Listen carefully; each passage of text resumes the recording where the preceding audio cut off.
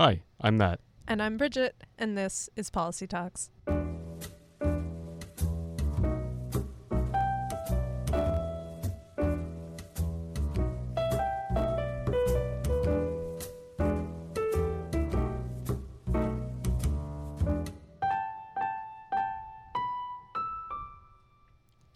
Welcome to Policy Talks, a show diving into all things related to policy analysis in international affairs. And today on the show, we begin with a quick roundup of some interesting developments in foreign policy. So, a quick update on a story that we previously featured on our policy roundup.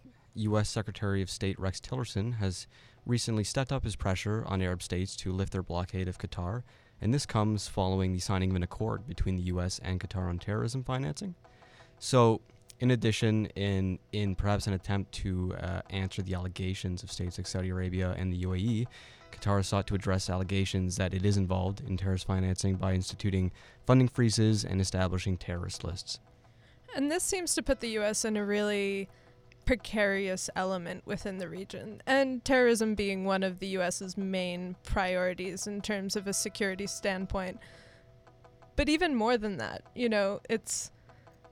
I don't know, is the U.S. involvement here, do you think it will necessarily bring about a decent outcome? Do you think getting involved in this sort of diplomatic light will enhance the relationship between Qatar and Saudi Arabia, or do you think it's just kind of like putting a Band-Aid over this, two brothers kind of situation?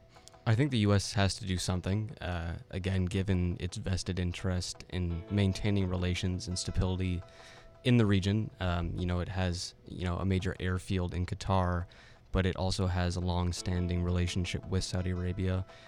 Going back to what you said about, counterterrorism being a priority, it needs to kind of maintain these relationships. But, I don't think it can afford to perhaps pressure one side too much over the other. So, yeah, definitely a bit of a balancing act. It'll be interesting to see how, Qatar reacts to some of these more extreme demands, like shutting down the Al Jazeera Arab television network. So it seems like it's maybe trying to meet states like Saudi Arabia and the UAE halfway with these new anti-terrorism laws and regulations. But I doubt that we'll see them go all the way and just kind of bow to these demands given their extreme nature. And I'm going to take you a little bit away from the region and go to a spotlight on Venezuela. On July 22nd, the BBC reported that Venezuela's opposition-controlled National Assembly has appointed 33 judges to the Supreme Court, leaving the Maduro government incredibly uneasy. They called this move an attempted power grab. And this comes after over 7 million Venezuelans, both in-state and abroad, voted in an impromptu referendum set up by the opposition party. Amid this political turmoil, citizens continue to struggle for political and financial stability. And they've even had instances of people going over to the border to Colombia, getting involved in less than seen as above water practices, such as either selling sex or working in other industries that they don't necessarily have the permit to do so. But given the bolivar, Venezuela's currency is just basically worth nothing, it's impossible to export. I don't know, what do you think are the larger ramifications of this? Well, I think beyond just the obvious, political instability, a lot of what is perhaps overshadowed in media is just how desperate I think the average Venezuelan or the poorer Venezuelan might be. Here these people have been struggling for a long time. It's not just recent, but just to feed themselves. And like you said, a lot of them are turning to desperate practices or precarious work just to really get by. And here we have this constant squabbling, this political impasse that doesn't seem to have any quick resolution in sight. I agree. I think a lot of this story and this situation just shows that it's almost a disconnect, right? If people really can't survive day to day and their livelihoods are pretty much shot and they're not guaranteed rights, access, and protections in other countries, it seems very tertiary that the government's squabbling over rewriting the Constitution and these very higher level programs, and yet the currency can't buy you anything on the market. So I guess we'll just have to sit back and see, and if the international community comes to any sort of resolution over this. We'll have to hope for the best, because certainly it seems, just in the day-to-day discussions and narrative, Venezuela does get forgotten, or at the very least kind of glossed over as to how serious things really are. So shifting our attention now to Asia, tensions rise in China and India following renewed disagreement over a contentious border region in the Himalayas. And this region borders China, India, and Bhutan. China's infrastructure development on the Doklam Plateau, a region claimed by both China and Bhutan, has led to a standoff between Indian and Chinese forces along the border. So India, as Bhutan's ally, has sought to defend against what it perceives to be expansionist aggression by China. And in response, the Chinese have accused India of invading territory it claims as its own. So this is a long-standing dispute, but I think it's been a long time since we've seen, such fiery rhetoric and the actual buildup of troops or, large-scale military exercises on the border, as each seems totally unwilling to back down to this latest sort of challenge. And Bhutan has had a lot of internal instability between factions, and I feel like this is playing out between two countries, what has been going on in the country for a long time, and each country backing a different political party. But it doesn't do much to provide stability. There have been hundreds of thousands of Bhutanese refugees scattered all over the world, in Nepal or in India, and I guess I can't see that this will help this issue from not being protracted further. No, it kind of seems like a smaller power caught, in the geopolitical ambitions of its great power neighbors. And one thing that I read, actually, which is quite interesting, is perhaps it's important to view China's actions, China's, aggressive rhetoric, in light of domestic politics. So here we are in the run-up to the 19th Communist Party Congress, and it's likely that Xi Jinping will want to cement his power and influence leading up to that event. So framing the issue as China defending itself against an outside threat could serve to stoke nationalist sentiment and bolster support for his leadership. And with that, I think we'll jump into our main topic for today, and taking a closer look at the decline of the Islamic State of Iraq and Syria, otherwise known as ISIS.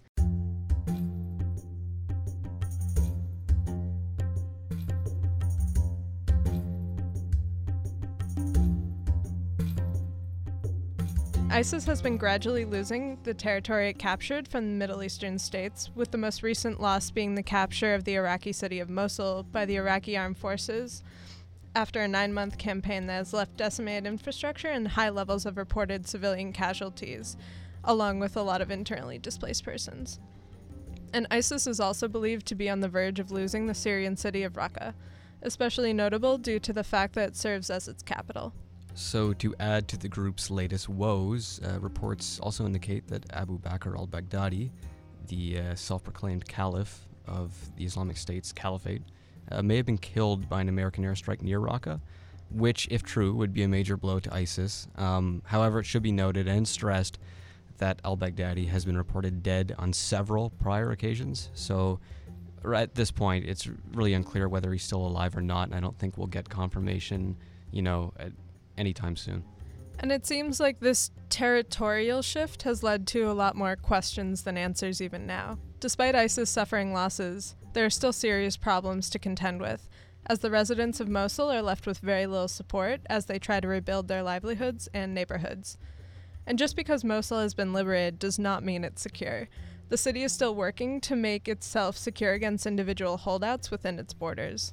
And the decline in ISIS's strength does not necessarily mean a reduction in terrorist attacks abroad, especially in the cases where attacks were inspired rather than carried out by ISIS. So what exactly can we expect in the aftermath of the potential ISIS decline?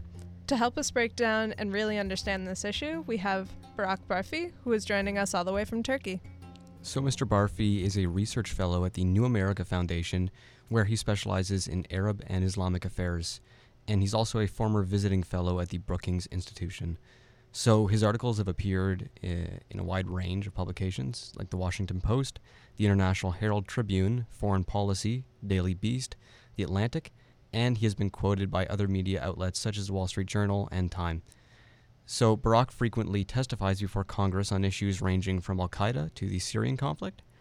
And before entering the think tank world, Barak worked as a correspondent for Associated Press and as a producer for ABC News affiliates, where he reported from countries such as Iraq and Lebanon.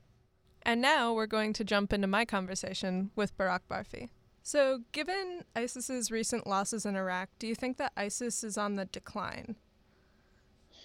Well, it's clearly not as strong as it was in 2014, 2015. But that said, it's not going to disappear tomorrow, even though it's pretty much lost all of Mosul and it's starting to lose Raqqa. It still controls a large parts of Syria and Iraq, specifically the unpopulated areas, which are very hard to get to logistically and not strategically important. So a lot of the people in the fight don't have an incentive to continue fighting ISIS and taking the battle to its strongholds. Do you think that, given this, the kind of the importance that's been given to strategic strongholds such as Mosul and other takeaways has put the initiative at an advantage, at a disadvantage? Or are we just hearing this to that extent because of kind of a rally around the flag effect among countries in these areas to give a little bit of boost in morale? Well, certainly anytime you can say that you defeated ISIS in a certain strategic area, you're going to get a lot of publicity, you're going to get a lot of support and accolades from the international community. So it's in these forces and these countries' interest to play up their gains against ISIS. What do you think are little known territorial or places of territorial importance in the fight against ISIS that are not really catching headlines, or they're not quite as prolific as Mosul or Raqqa or other things we've been hearing in the news? I think Deir ez-Zor is the next big place we're going to hear about it. We've heard a little bit about it in the news. Most of the ISIS leadership, foreign leadership, has left Raqqa and moved south to Mayadeen, which is, I think, about 10, 15 miles north of Deir ez-Zor. Deir ez-Zor is I think it's the largest city it still occupies after Raqqa.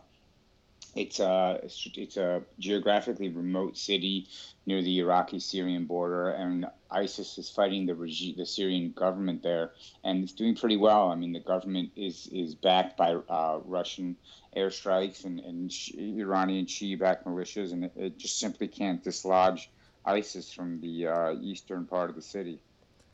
And speaking of leadership, has the loss of key leadership figures in recent months crippled ISIS, or should the group be viewed as more capable of functioning without a formal leadership structure?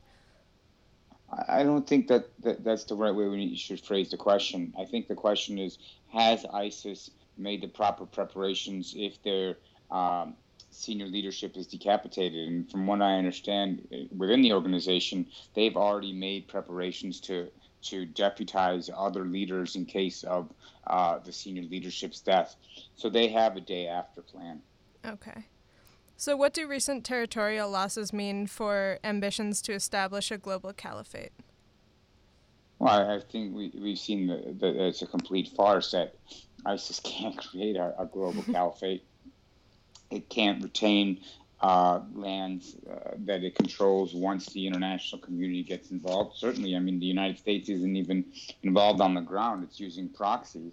If the United States forces were fighting there, the battle would have been over a lot quicker.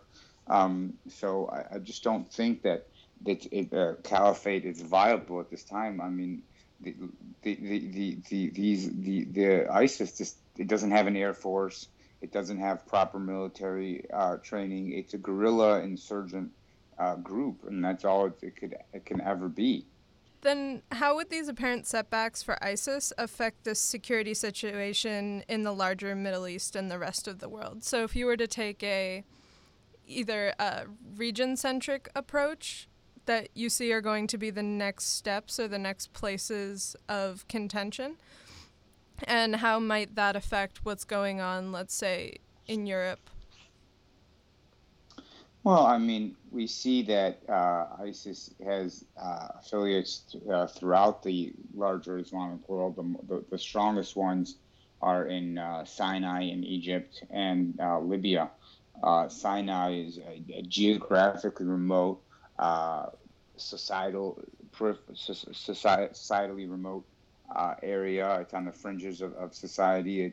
The Bedouin, they are alienated. They haven't gotten the proper investment and that the other parts of the country have had, so they're alienated, and it's fertile ground for ISIS there. And the military just hasn't done a really good job of fighting ISIS. It uses too much heavy artillery and armor, not as much lightning strikes. It doesn't capture ISIS members to glean intelligence. A lot of collateral damage in which civilians die. So it's making an environment that's conducive for the growth of ISIS. So we're going to see the ISIS affiliate, the Sinai province, continue and prosper. In Libya, we saw the group have a setback in Sirte when it controlled the border there, even though the country is in complete chaos and really essentially has three governments. Mm-hmm. It was pushed out of there and into the desert area, and I'm confident that it will continue to grow in those areas, which are again, just like in Sinai, geographically remote, peripheral in society. They're not very important. So we'll see those two areas continue to thrive. Also in Afghanistan, we're seeing inroads that ISIS is making at the expense of the Taliban. So those are several areas where we should see them active. Also, perhaps in Somalia, in the Philippines, there are opportunities for them to advance. Now, a lot of military critics would say, for example, in the Sinai, that it's a lack of the military's willingness to consider development initiatives and certain humanitarian assistance projects that would change hearts and minds. Do you think that's true, or do you think it's a bit deeper and more complex than that?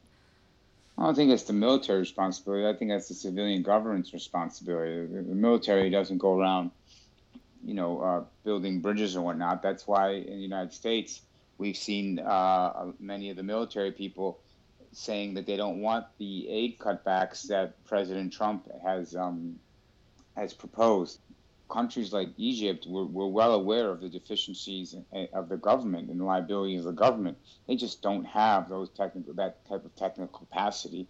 The government has never been very prosperous. It's never dealt with civilian grievances against the government. So I'm very pessimistic that all of a sudden today they'll be able to turn around and really understand that the problems that the society faces and offer better solutions to them.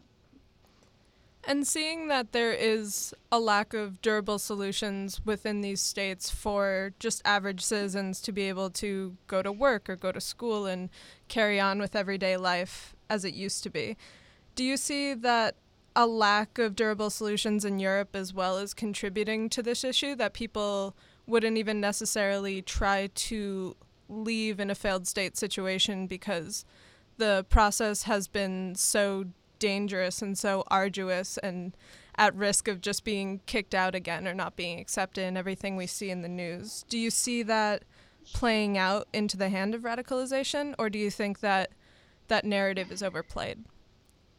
No, I think that I think that a lot of Arabs and Muslims would jump at the opportunity to get to Europe for the economic prospects that it offers. They all know that these societies are prosperous. They all know that there's jobs there that they do not have in their own society. There's frictional unemployment everywhere, but in these societies, they just can't get any jobs. I mean, even the menial jobs that they want, they can't get. They can become day laborers. So they're always looking for better opportunities to increase their abilities and potentials.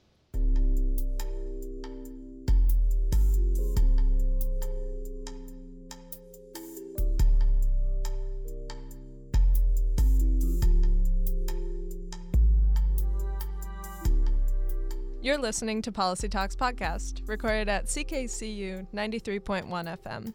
For more, go to www.policytalkspodcast.com.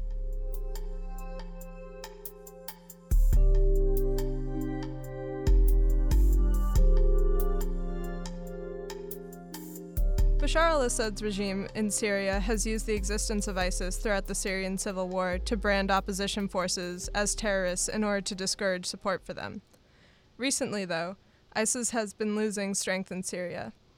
How would this influence the Syrian civil war, and would the Assad regime be forced to change its tactics or narrative regarding opposition forces? I think that once the Syrian Democratic Forces, which are backed by the United States, are able to defeat ISIS in Raqqa and take the city and then move down towards Deir ez-Zor, there'll be great pressure on the regime to show that it's been able to successively fight and defeat ISIS, because until now it really has not gained much land against ISIS.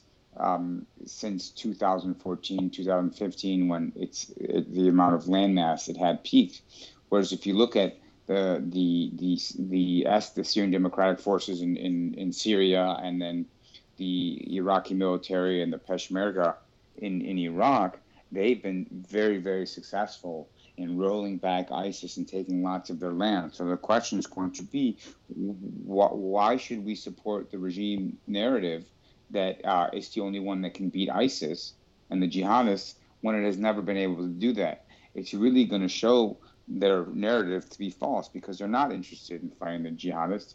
It's in their interest that the jihadists exist so they can use them as a foil to the international community to play up their importance.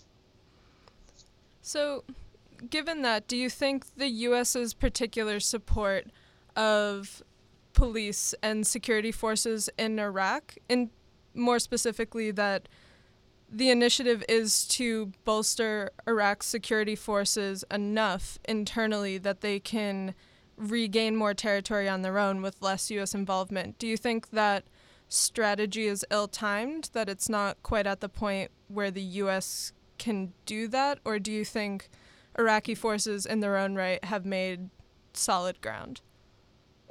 We know that the most efficient Iraqi forces are the counterterrorism forces, the CTF. We've done a lot. The U.S. has done a lot of studies illustrating that. The larger Iraqi military, the regular units, aren't as strong, but they've had training. That said, some of the most successful units in the battle against ISIS are the Popular Mobilization Units, the PMUs, which are Shi'i paramilitary organizations supported by Iran. They control parts of Mosul. They're moving to Sinjar. They're trying to create a corridor on the Iraqi-Syrian border. So we don't see that the Iraqi forces are up to the task as much as we'd like them to be. There's a lot left to be demanded.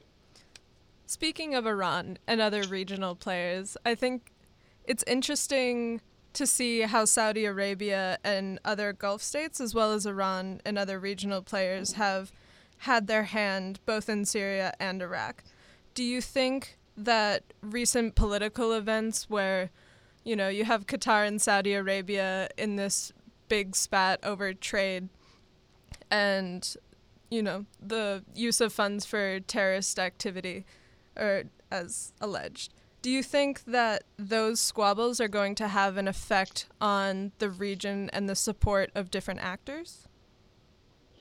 Well, the tiff between the Saudis and the Emiratis and the Qataris certainly plays to Iran in the short run, because once the Saudis closed the border with the Qataris, they weren't able to import any more foodstuffs, so the Iranians stepped up and offered to provide their own foodstuffs to Qatar.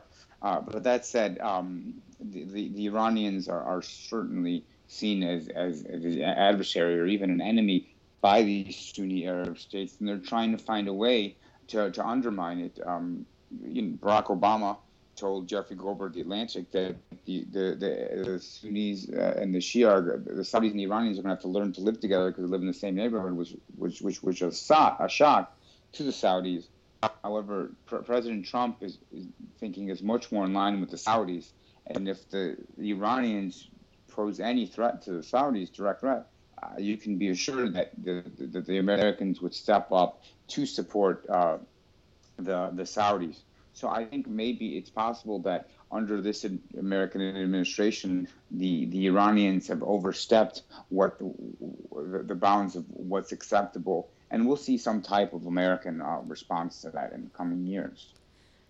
Because a lot of forces in Syria are backed with the support of different countries, do you see these fights between Qatar, the Emiratis, and the Saudis being affected on those groups and the resources that they have?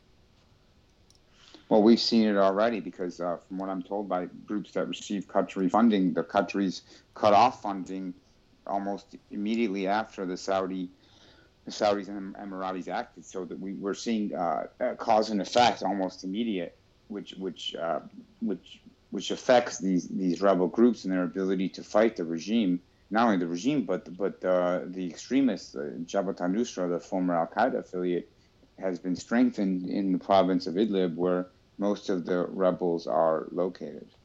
So, what would the decline of ISIS mean for Western states? And do you expect to see Western involvement in the region for several years to come, if only to prevent the sort of power vacuum that helped spawn ISIS? Well, I don't think just because ISIS is kicked out of Mosul or Raqqa, there's a reduction in any threat it poses to the West. On the contrary, I think the threat it poses increases. Why? Because it no longer has a state, and it diffuses its fighters out of the caliphate. So where do the foreigners go? The foreign fighters go. They'll try to go back home, or they'll try to smuggle in other fighters to continue the fight against the infidels, which is what jihadists did before 9/11 and through the Iraq War, and up until there was a caliphate, and even went during the caliphate, they smuggled fighters into Europe to carry out terrorist attacks. So I think there's a possibility that we'll see more of these attacks in the coming years. Well, that's all the time we have for today. Thank you so much for joining us from Istanbul and providing us with your perspective. Okay, no problem. I appreciate it. All right, we'll talk to you soon. Bye. Bye. And thank you for listening to Policy Talks. Remember to visit us at policytalkspodcast.com and on Twitter at policytalkspod for updates and related content. If you have any feedback, comments, suggestions, concerns, we'd love to hear from you. Send us an email or reach us on Facebook or Twitter. And a quick thanks to our research team who put this episode together, Mark Hyken, Samran Roy, Nicole Halsas, our editor Megan Bojali, and producer Jyotsna Venkatesh. Until next time, I'm Bridget, and this is Policy Talks.